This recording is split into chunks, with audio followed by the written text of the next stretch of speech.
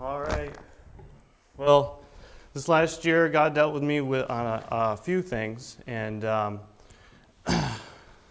I, like Pastor said, I'm much. This is very much out of my comfort zone. My comfort zone is over in the other building with miniature humans, teaching them a good Bible story. This is very much out of my comfort zone, but I knew that this is what God wanted me to do, and if I'm being completely honest, I was kind of bummed that Pastor said we weren't going to have a New Year's Eve service and we weren't going to do a preaching post, because I knew that's what God wanted me to do. And there was a number of us that we decided we were going to get together for New Year's Eve anyway. And we were over at Jerry and Hannah's house, and he came to me and he said, "You know what, just because we're not doing a preaching post at church doesn't mean we can't have a preaching post. Would you like to do something at my house?" I said, "Yes." And then Pastor put up the sign-up sheet for the preaching post. And I was like, man, I got to do it. So God gave me two specific things this last year, that he worked on me over. And both of those things he gave me clear outlines for. And I knew that he wanted me to do both of them. The problem that I ran into was I had my plan of which one I wanted to do when. And as I went over them, it was very obvious that God wanted me to preach this one here tonight. And with that being said, I'd like to open in a word of prayer. Lord, just thank you for this day. We thank you for the opportunity to be in your house once again. Lord, thankful that everybody made it out here tonight. Lord, just use me to get this message across that you've given to me. You know the conflict that I have, and just put me aside and use me in a great way for you. And just bless as we look at this scripture tonight. In your name, amen. So I listened to the podcast from this morning so I could steal the rest of Jerry's outline. And so I know it's going to be a surprise to most that I enjoy politics. And yeah, I know. Right. As Randy King would say, shocking. So with that in mind, we're going to go to Romans chapter 13. One of the things that God really dealt with me this year or last year about was specifically, what should a Christian's role in government be, and in what capacity should that look like? And this is what he showed me in Romans chapter 13. Now, we typically hear Romans chapter 13 taught or preached that it's a Christian's responsibility and relationship with our earthly government, and that is 100% correct. But I believe that there's another point of view in the first part of this chapter, and that is a biblical outline for the correct form of government. Not only do we have the outline of how we're supposed to act, but how our government is supposed to act. Amen. And the reality of the situation is that we need Christians on both sides. We need Christians to be citizens so that they can exhibit what a good citizen looks like, but we need Christians to be involved in government too, so that we can show what a biblical form of government looks like. And it's very important to have both of those sides. And I think we can break this chapter down into three very distinct sections. First of all, I think it deals with how to be a good citizen. And I know that the book of Romans is written to believers, it's written to the church in Rome. I get that. And I'm not trying to say that it's not relevant to Christians. But I think that being a good citizen can encompass more than just saved people. You know, we all know moral and good lost people, and they can also be examples of a good citizen. And the second part of the chapter, I think it talks about how to be a decent citizen with business and interpersonal relationships with our neighbors. And again, not just Christians, but moral people, lost people, can also be decent citizens. And lastly, I think it deals with specifically Christians, and it gives us how to be a godly citizen. So with that in mind, we'll look at the first couple of verses and we'll dig in here. And I'm not going to tell you guys anything new. This is just what God showed me. Let every soul be subject unto the higher powers, for there is no power but of God. The powers that be are ordained of God. Whosoever therefore resisteth the power resisteth the ordinance of God, and they that resist shall receive to themselves damnation. We know that all authority comes from God. It doesn't matter what the authority is on earth, it comes from God. Whether it's the husband is the head of the home, parents, the head of the children, pastors, the earthly head of a church, we have the police to enforce the laws, we have government authority. And in this chapter specifically, we know that it deals with civics, with politics, with government. And we need to remember one word that came up twice in 2 verses, ordinance. What is an ordinance? An ordinance is just an authoritative order or an authoritative act by or from God. And God is not the author of confusion. He has given us a chain of command, an order to follow, so that we can live decently and in order, with no confusion, and live in peace with our government authority and our neighbors around us. Verse 3, for rulers are not a terror to good works, but to the evil. Wilt thou then not be afraid of the power? Do that which is good, and thou shalt have praise of the same. Really, what he's outlining here is just another way of saying, you reap what you sow. If we're living the way that we're supposed to live as Christians, maintaining a good testimony, following the rules and obeying the laws that are given to us, according to this chapter, a biblical form of government will leave you alone, because that's the way it's supposed to work. But if you are not doing what is right, then you can expect to find punishment from that earthly government. Verse 4, for he is the minister of God to thee for good. But if thou do that which is evil, be afraid. For he beareth not the sword in vain, for he is the minister of God, a revenger to execute wrath upon him that doeth evil. According to Romans chapter 13, a minister of God in government authority is someone that aggressively seeks out those that are doing the wrong and punishes them. And also someone that recognizes and rewards those that are living peaceably within the confines of the law. If you look back at Romans chapter 12, just one page back probably, in verse 17, starting there, it says, recompense to no man evil for evil. Provide things honest in the sight of all men. If it be possible, as much as lieth in you, live peaceably with all men. Dearly beloved, avenge not yourselves, but rather give place unto wrath. For it is written, vengeance is mine, I will repay, saith the Lord. Therefore, if thine enemy hunger, feed him. If he thirst, give him drink. For in so doing thou shalt heap coals of fire on his head. Be not overcome of evil, but overcome evil with good. When we're doing our very best to maintain our testimony and live right, do what is right, and someone in our circle, our neighbor, commits a fault against us, it is not up to us to take care of that situation. We have an earthly government chain of command and an earthly government that is to take care of that for us. We go to them. We allow them, under the guidance of God, knowing that He is the one that's ultimately in control, to handle the situation. And if you were in Sunday school this morning, in the adult Sunday school, we talked about forgiveness. We need to make sure that not only are we letting God handle the situation through our earthly government, but don't hold a grudge against that person. Because you know what? That person's probably lost, and they need you to maintain your testimony. God needs you to maintain your testimony through His power and strength to possibly reach that person. Back in Romans 13 and verse 5, wherefore ye must needs be subject not only for wrath, but also for conscience sake. Again, doing what is right, we should be rewarded. And here in America, we know that our reward for doing right is simply being allowed to enjoy our freedoms and liberties unrestricted. If I do what I'm told, leave me alone. That's all we want, right? And also, if we do wrong, again, we will be punished under the direction of God through that earthly government. And we can live with a clean conscience doing that which is right, because we know we're doing what God wants us to do. Let's look at verses 6 and 7 together. For this cause pay ye tribute also, for they are God's ministers, attending continually upon this very thing. Render therefore to all their dues, tribute to whom tribute is due, custom to whom custom, fear to whom fear, honor to whom honor. And I know this is where we're going to probably lose a couple of people. Pay your taxes. It is your duty to pay your taxes. And it is also the government's duty to collect those taxes according to this verse.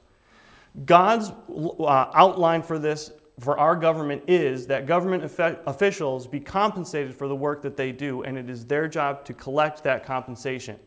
You might not like the person that's in the government authority, and you might not agree with everything that they do. Pay your taxes. And yes, I agree. Taxation without representation, we've already fought that war. Right? I agree. Overtaxation is wrong. I agree. But taxation is not theft, contrary to what some parties want you to believe today. says so right there. Pay your taxes. Verse 7, again, pay your taxes. Tribute, pay your taxes. Custom, I think this is talking about having regular dealings with our government officials. We should be able to get on the phone and talk to them anytime or send them an email at any time. Perfect example is Pastor and our former Assemblyman Gary Finch. If Assemblyman Finch ever needed anything, he knew he could call Freedom Baptist Church and he would get a hand in whatever he needed. And if an issue came up that we knew was something needed to be dealt with, Pastor could call Assemblyman Finch, and he knew he was going to have his ear, and he was going to be heard on behalf of Freedom Baptist Church. We should have a good working relationship with our government officials at all times. Fear. We should respect the person that holds the office. Again, whether you agree with them or not, they hold the office. Respect them. And also, honor. Respect the office. We might not agree with who sits in the Oval Office, but we should respect the office of President of the United States. We may not agree with the person who sits in the governor's mansion, but we need to respect the office of governor of the state of New York, and so on down the chain of command. Respect the person and respect the office. That's what God wants us to do in order to be a good citizen. And again, these first few verses, I think, are deeper than just Christians. It's all-encompassing. Everybody can be a good citizen, but it's up to us to be that model of what God wants so that other people can see it.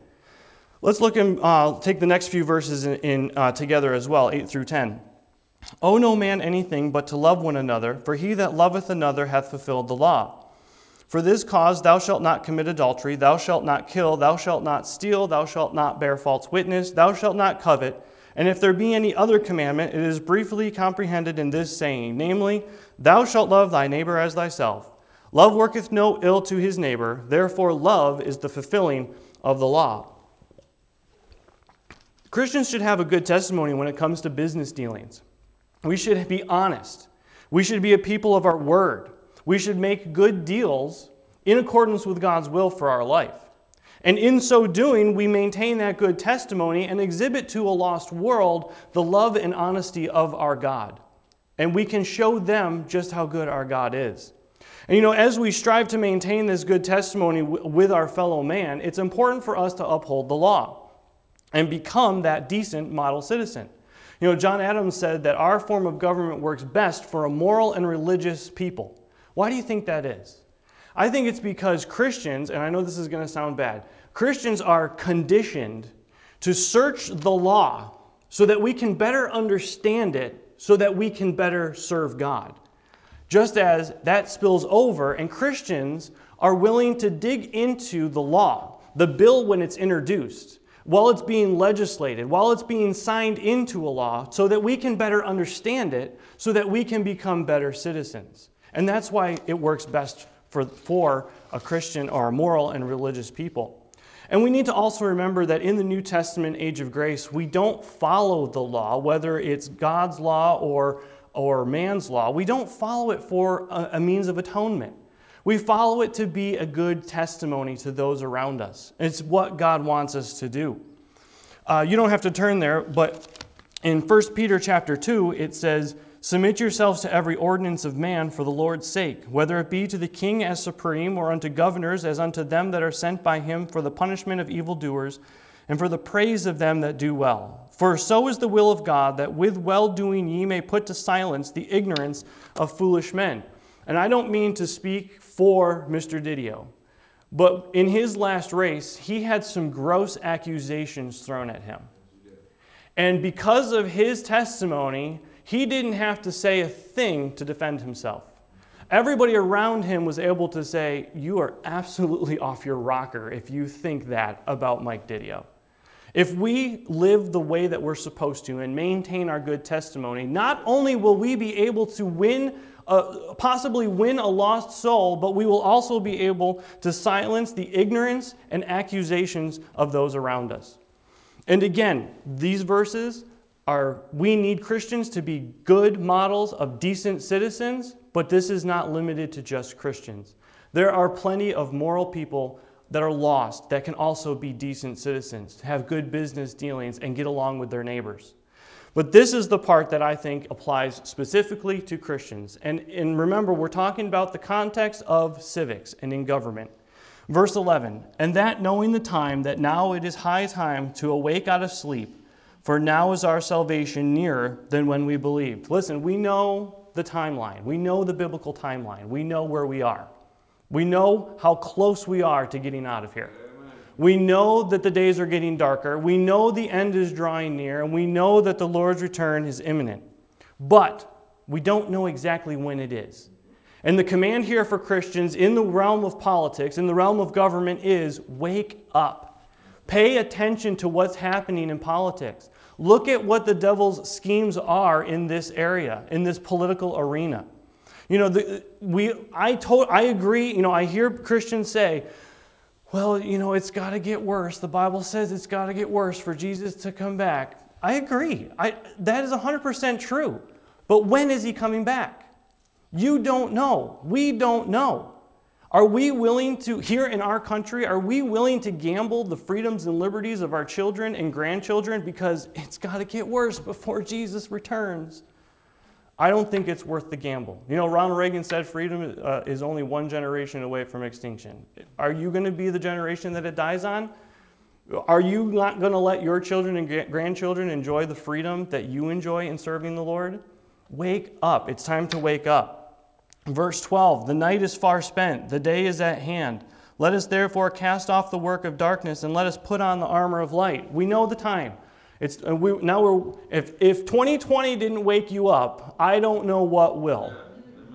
But now that you are awake and you're seeing what's going on, it's time to suit up. We know the armor of God in Ephesians chapter 6. We need to put it on. You know, I heard a preacher say that not every situation in a Christian's life should be a battle, but we are commanded to put on the whole armor of God for a reason. You know, we don't have to go, in the time that this was written, a Roman soldier did not wear their armor 100% of the time. When they were home, when they were at peace, they were not wearing their armor. But when their armor was on, they were looking for a fight. They were ready to go to battle. And I don't see anywhere in this Bible where it says we should take our armor off. God wants us ready for the battle at all times, no matter what. And in this context of this chapter, not only do we need to wake up to what the devil is doing, but we need to suit up. We need to get ready, because I got news for you. The fight is not coming.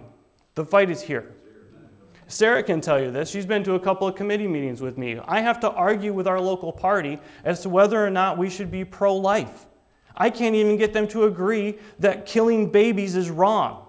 The fight is here, and it's time to wake up, and it's time to suit up.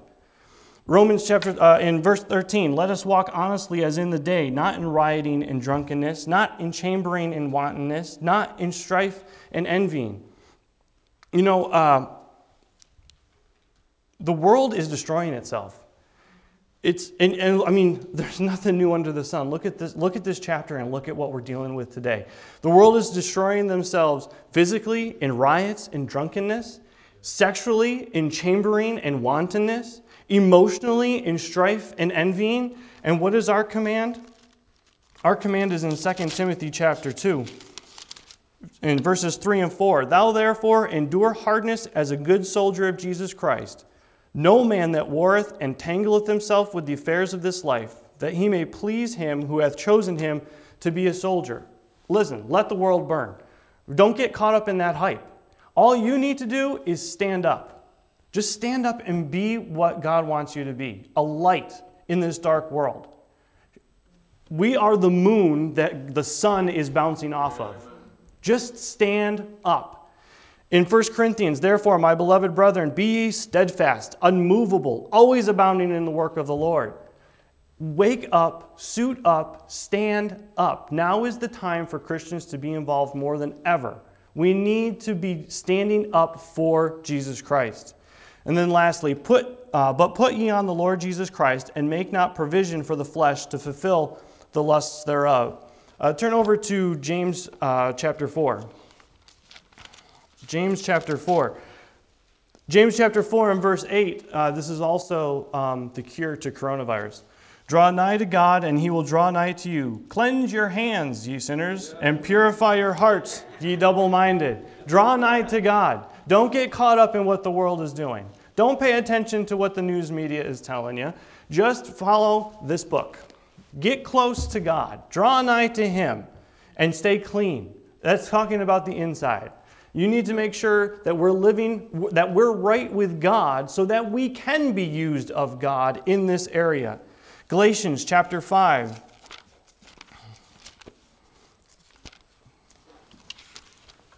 Galatians chapter 5 and verse 16 and 17.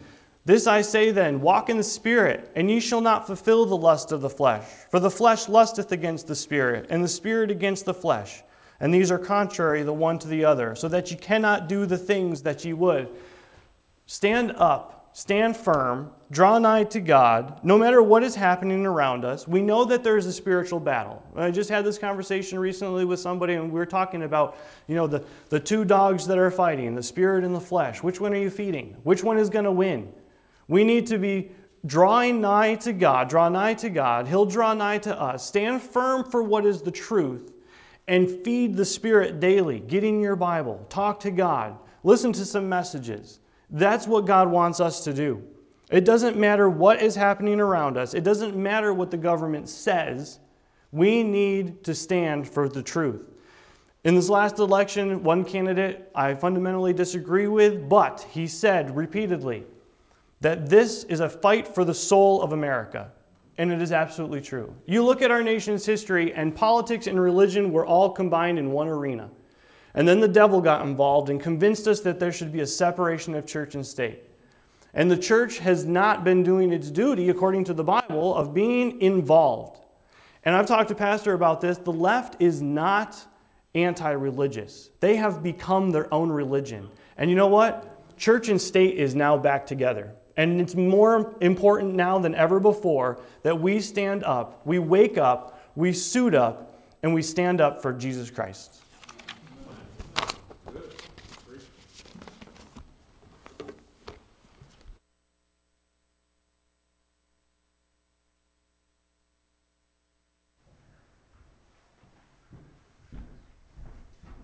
Turn your Bibles to Proverbs 29.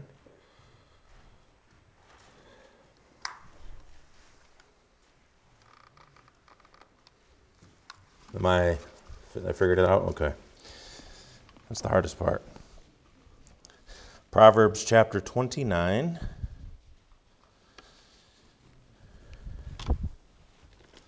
First I gotta get there. And Proverbs 29:25 says, "The fear of man bringeth a snare, and a snare is anything," according to 1828 dictionary, "is anything by which one is entangled and brought into trouble." Says, so the fear of man bringeth a snare, but whoso putteth his trust in the Lord shall be safe. And then turn over to Jeremiah chapter 5.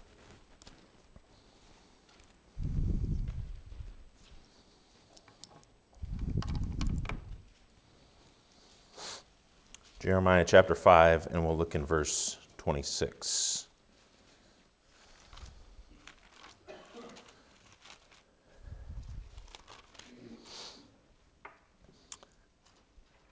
We'll start in verse 25. "Your iniquities have turned away these things, and your sins have withholden good things from you. For among my people are found wicked men. They lay wait as he that setteth snares. They set a trap, they catch men." The fear of man is a powerful thing, whether you realize it or not. And it can really cause havoc in our lives. There are many instances in the Bible where fear of man caused wrong decisions to be made. Saul, think about Saul. When he was told to destroy the king of the Amalekites, and he was told to destroy every living thing, and he didn't. Later on, you'll see in verse 24, he says, "I have sinned." He says, "Samuel, I have sinned, for I have transgressed the commandment of the Lord and thy words, because I feared the people and obeyed their voice." So now we know Saul had developed a bad habit of making excuses, which we can all have a bad habit of. But he said, I feared the people. So the fear of man. It says also, and when it talks about Aaron. And now remember this. Aaron had personally spoken to God. And he had spoke on behalf of God. So he was not a stranger to what God wanted. Okay? But when Moses goes up to the mountain, as we well know, he decides to listen to the people, and they threw all this stuff into the fire, as you remember, and that's one of the funniest phrases in the Bible to me. Well, this calf just jumped out of the fire. Well, I've thrown lots of things in fires, okay? And nothing has ever jumped out of the fire, except for maybe some sparks or, things like that. All right? So, but again, he blamed it on the people. He said, he was afraid because the people were coming to him and they were demanding something of him. So that's another instance where fear came into play. Peter denied Christ 3 times. 3 times. In 3 times he was asked, are you a follower of Jesus? And because of fear, because he knew the current climate of what was going on in the world, he said, I don't know what you're talking about. You never saw me there.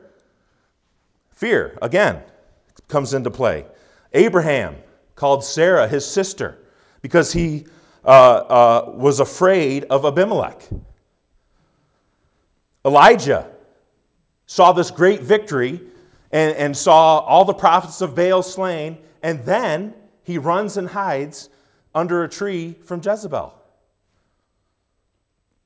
And you know what? We like to look, and I'm the same way, sometimes we look at those and we say, well, man, what is wrong with these people? Forgetting to look in the mirror at ourselves and say, well, what is wrong with me? Because sometimes I do the same exact thing. So tonight we're going to look at some symptoms of a Christian that has the fear of man. Let's have a word of prayer and then we're going to get started. Dear Heavenly Father, I thank you for the message that was just preached. That was a blessing, and I pray that you'd help us to be serious about what you have for us to do. I pray that you'd be with me as I preach, that you'd give me wisdom, that you'd help the right words to come out, and pray that you would help me not to be afraid, and that you'd help me to say exactly what you want me to say. I pray that you'd guide and direct me through Holy Spirit. Pray that you take this message and help it to be a blessing and an encouragement to us as we start out this new year. Pray in Jesus' name. Amen. The first symptom of someone that has the fear of man is they hold back in their testimony, or they hold back in witnessing. Ask yourself this question. Have you ever not passed out a tract? And what was the cause of that? Pretty much guarantee you the cause of that was fear. And, I'm one of these people that you don't hear me, I don't really talk a whole lot about COVID. I really try to avoid the subject because I deal with enough of it at work. I don't really want to deal with it when I'm not at work. And but I have allowed it to be used as an excuse in my life. I gave this example this morning in junior church. I've gone to pass out a tract to somebody since this whole thing started, and then I've stopped and said, well, you probably shouldn't hand them a tract because then they might think that you're passing a disease to them. And when the Holy Spirit clearly told me to pass out the tract, and I withdrew because I was afraid how someone was going to react. Since when is that okay?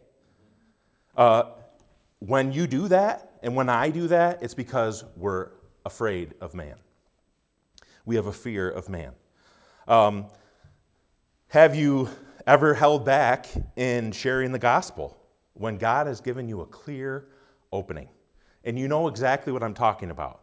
A conversation comes up at work, and maybe this hasn't happened to you, but this has happened to me. Conversation comes up at work, and somebody says something, and then they say, and we refer to everybody I work with by last names, they say, Corey, what do you think about this? And I'd like to say that I always had the right answer, but sometimes I've kept my mouth shut.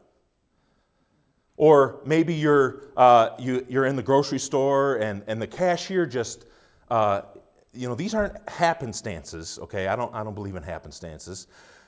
A cashier happens to mention a certain thing that's a trigger for an opening for you to give not even, it's a cash register, so obviously you got to keep things moving. I understand that. But it's an obvious, clear opening for you to put a seed of something from God's word in there. And God gives you the answer to that, and you pass it up. What is that? That's the fear of man. That's, and when it comes to fear of man, fear is good in your life. And this, going back to last Sunday night's message about fear. Fear is good in our lives, but you know what? Here's what happens. We sometimes get this, the fear of man, this is what happens. There's this fear, just like raising children. And we're going to touch on that a little bit later.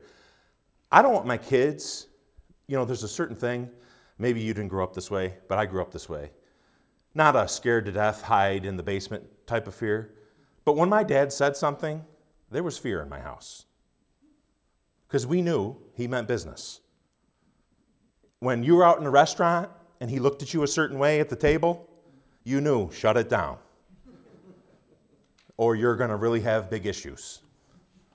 And again, that was a healthy fear. But you know what? If that's the only fear I ever had, then I miss out. And if that's the only fear we instill in our children is, if I say something, you better do it. And, I'm the boss and all that. But you know what? We wanted to transition into a fear of the Lord because we're not always going to be there. And as much as we try to put our children, push them out, but kind of keep things controlled a little bit, and we try to do all that, eventually they're going to have to go out and skate on the pond by themselves, and we're not going to be there to pick them up. So they have to have something on the inside, or they're going to crash and burn. They have to have a fear of the Lord. And this whole fear thing it's a thing that constantly is, just like Adam was saying, there's that battle that goes on all the time. And it's, okay, do I fear the Lord and do I obey him, or do I obey what man says? And I'll be honest with you.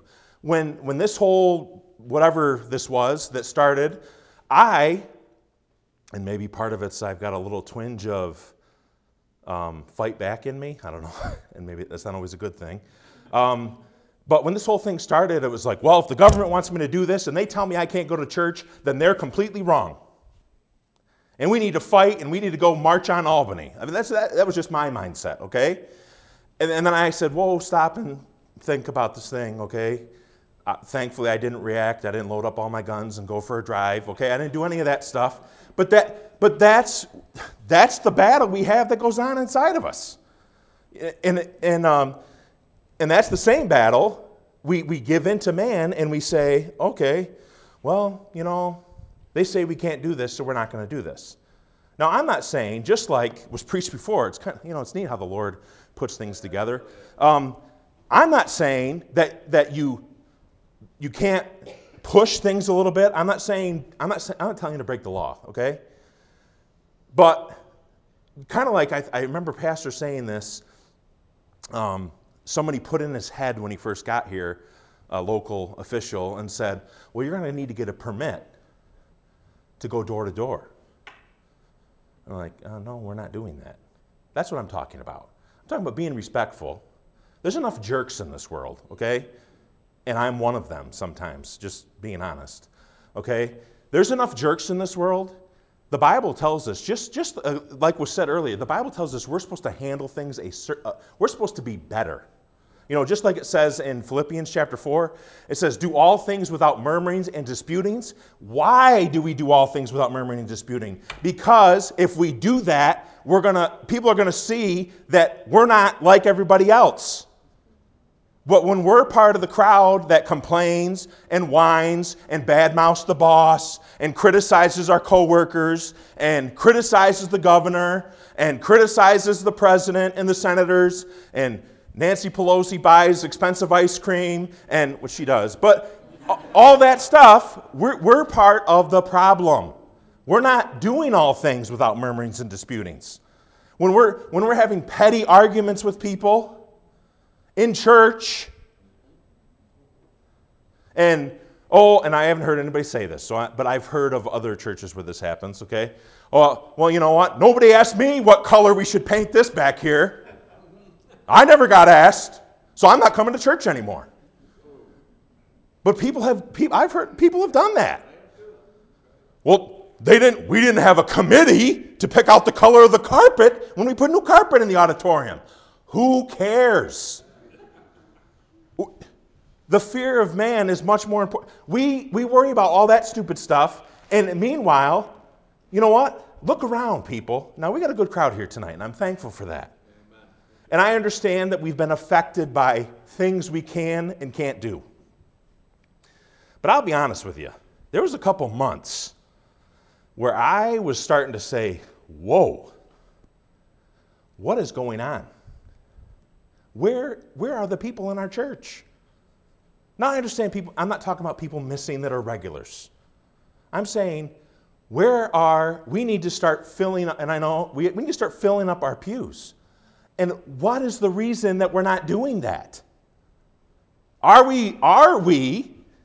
tell my kids this all the time, and it's something that was drilled into me when I was a kid. Are we the best employee at our job? What do they say about us when the door is closed? Now, I know, I don't know how everybody else's workplace is, but wow, do they backbite. Wow. And it's whoever's not in the room. And let me just say this. Let me fill you in. It's the same can be true at church.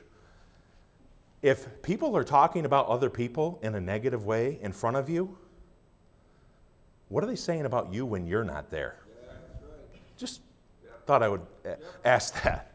If your boss or your coworkers are, this guy's a jerk and this guy's this and this, what do they do when you walk out the door? What do they have to say about you? They should be able to say, you know what, this guy is a good worker. They may not like him. I mean, there's some people that react strong. You know, the Bible says it's going to happen. There's some people I work with that react violently almost to Christianity. Anything comes up about the Bible, they get irate.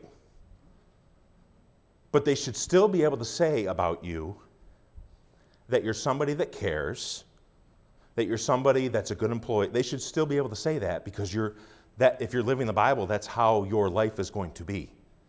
You'll be that person that shows up for your fellow coworker. You'll be that person that cares when no one else cares. So, first thing we do is we hold back in witnessing when we have the fear of man. The second thing is we make poor choices. Turn over to Psalm 111.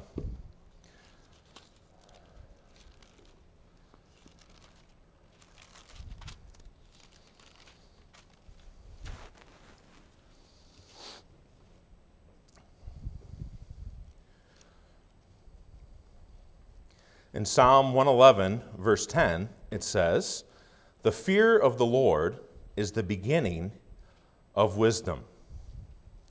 A good understanding have all they that do his commandments.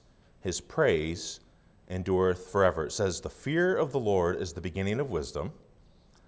A good understanding have all they that do his commandments. So in other words, and we all know this, but if you want to have the right kind of fear of the Lord, and you want to have wisdom, I don't know about you, but I need wisdom. Amen. I have a wife. I have 4 children. I have 2 girls. I really need wisdom. No, I'm just kidding. But I need wisdom as a parent. I ask God all the time for wisdom. I don't know what to do. Yeah, in theory, I know what to do. I know what the Bible says. But there's situations that arise that I go, whoa, this wasn't in Jim Townsley's book about the home, which is a good book, by the way. But this wasn't in To Train Up a Child, or I don't remember reading about this. What am I going to do? Right? We need wisdom. You know, the Bible does say, and this is where the wisdom comes in too, we ought to obey God rather than man. Well, that is true, but I don't know about you, but that was put to the test. For me, anyways, because I thought it was an attack at first on Christianity. And I had that verse popped into my head. And I said, we're supposed to obey God rather than man. So if they tell us that we can't meet, and we should meet anyways. And then sometimes you have to stop, okay? And you have to think and pray through things. And you have to go to people wiser than you and talk to them, because God gives them insight about things. And that's what I had to do. And I already told Pastor this a long time ago. But like I said, when this thing first started, I was upset. Because I said, do we believe the Bible or not? Why are we shutting down? That's just what I was saying privately. Didn't say it to anyone else. Didn't put it on Facebook. Didn't put it on Instagram. Didn't send a group text out to anyone. I prayed about it, and I went to Pastor and said, why are we doing this? And he said, this. And I said, okay, now I'm okay. My first reaction wasn't right. But again, if you want what's right, you know what? One of my reactions too was, I saw some kids walking down the hallway in my house, and I said, this is a test. They're watching you. You better pass the test. Now, I know they're always watching me. I understand that. But to me, that was a real wake-up call to say, hey, they're really watching you. You better be careful what you say, and be careful in what you do, because you got little eyes watching you. And last of all, another way is we get caught in the dangerous trap of comparisons. And you say, what do you mean by that? What I mean is, when we fear man, we start to compare ourselves to each other. You know, growing up, there's certain verses that you remember, okay? Be ye kind one to another, tenderhearted. Let no corrupt communication proceed out of your mouth. The verse that seems to happen a lot at our house is do all things without murmurings and disputings. There's all kinds of verses that get quoted, right? But a verse my mom always used to quote was the last part of 2 Corinthians 10:12. It says, but they measuring themselves by themselves and comparing themselves among themselves are not wise. And you need, and this goes back to what I was just talking about decisions about what the church was going to do with everything that was going on. You need to decide what to do as the head of your home, talking with your wife, praying with your wife, talking things through, and you need to figure out what God's will is for your family, and you need to do it. Forget what everybody else is doing. Who cares if they have a different approach to child-rearing, unless it's 40-day hunger strikes, okay? I'm not saying if someone's egregious, and I think we all understand that, but we waste our time on petty junk and worried so much about, well, you know, we better look a certain way when we go to church, and you know, we better do it just this way because we don't want anybody to think that. No, if God tells you to do something else, then you do it. Again, within the context of God's Word. We waste so much time on this garbage. Do what God wants you to do. Who cares what anybody else is doing? I get so, and I'd be lying if I didn't say that I don't post stuff on social media, okay? But I get so sick of that's what I hate about social media. I probably should just get off of it. But people post this stuff about their family, and then you say, is that the same guy that does this? Is that the same guy that I've seen do this to his kids? And now he's going to post Mr. Family of the Year photo on Facebook? No. But we get busy comparing ourselves because of the fear of man. We say, well, I better be a certain way because people are going to say something. No, how about you better be a certain way because you want your family to be what God wants your family to be instead of what some little box that you think we're all supposed to fit into. Do what God wants you to do. But guess what that takes? Work. Loss of sleep.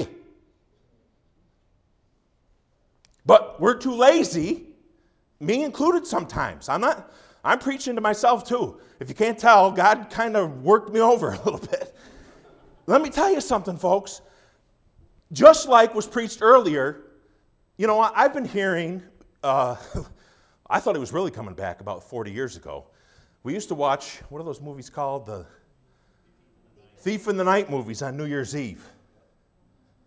Let me tell you, kids, preaching post is calm.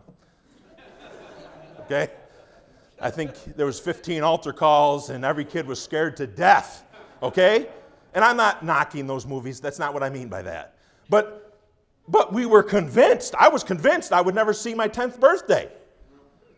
I thought it's over, baby. Right? But it wasn't. And does that diminish the fact that that Jesus is coming back? No, it does not. But you know what? There's nothing new under the sun. I tell the kids this all the time in junior church, and I tell my own kids this. Guess what? Now, am I diminishing the fact that our world is evil? No, I am not. Now, we're aborting babies in this country. Well, when's the last time you saw a baby sacrifice on a regular basis? When's the last time you were scared to walk down the street? That's what was going on in Bible times. They were offering babies as sacrifices. The woman that came before Solomon, the two women, remember, and one of them said, go ahead and kill the baby. Cut it right in half. That's not natural. But that happened over 2,000 years ago. Now, yes, things are bad. Don't get me wrong. But here's my mindset sometimes is, well, I've been hearing it since I was a kid, so we've got plenty of time. That's not necessarily true. Who knows? We may live out our years. I don't know that. But sometimes we lose sight of that. And we get a little too comfy and cozy down here, enjoying the fruits of labor. Me to be included too. And we forget what we're supposed to be doing. We forget that we're supposed to be steering our children toward God. Like I said, does that take work? Listen, if you, see, that's the problem. And it's a good thing. We don't need to know what happens in everyone's houses.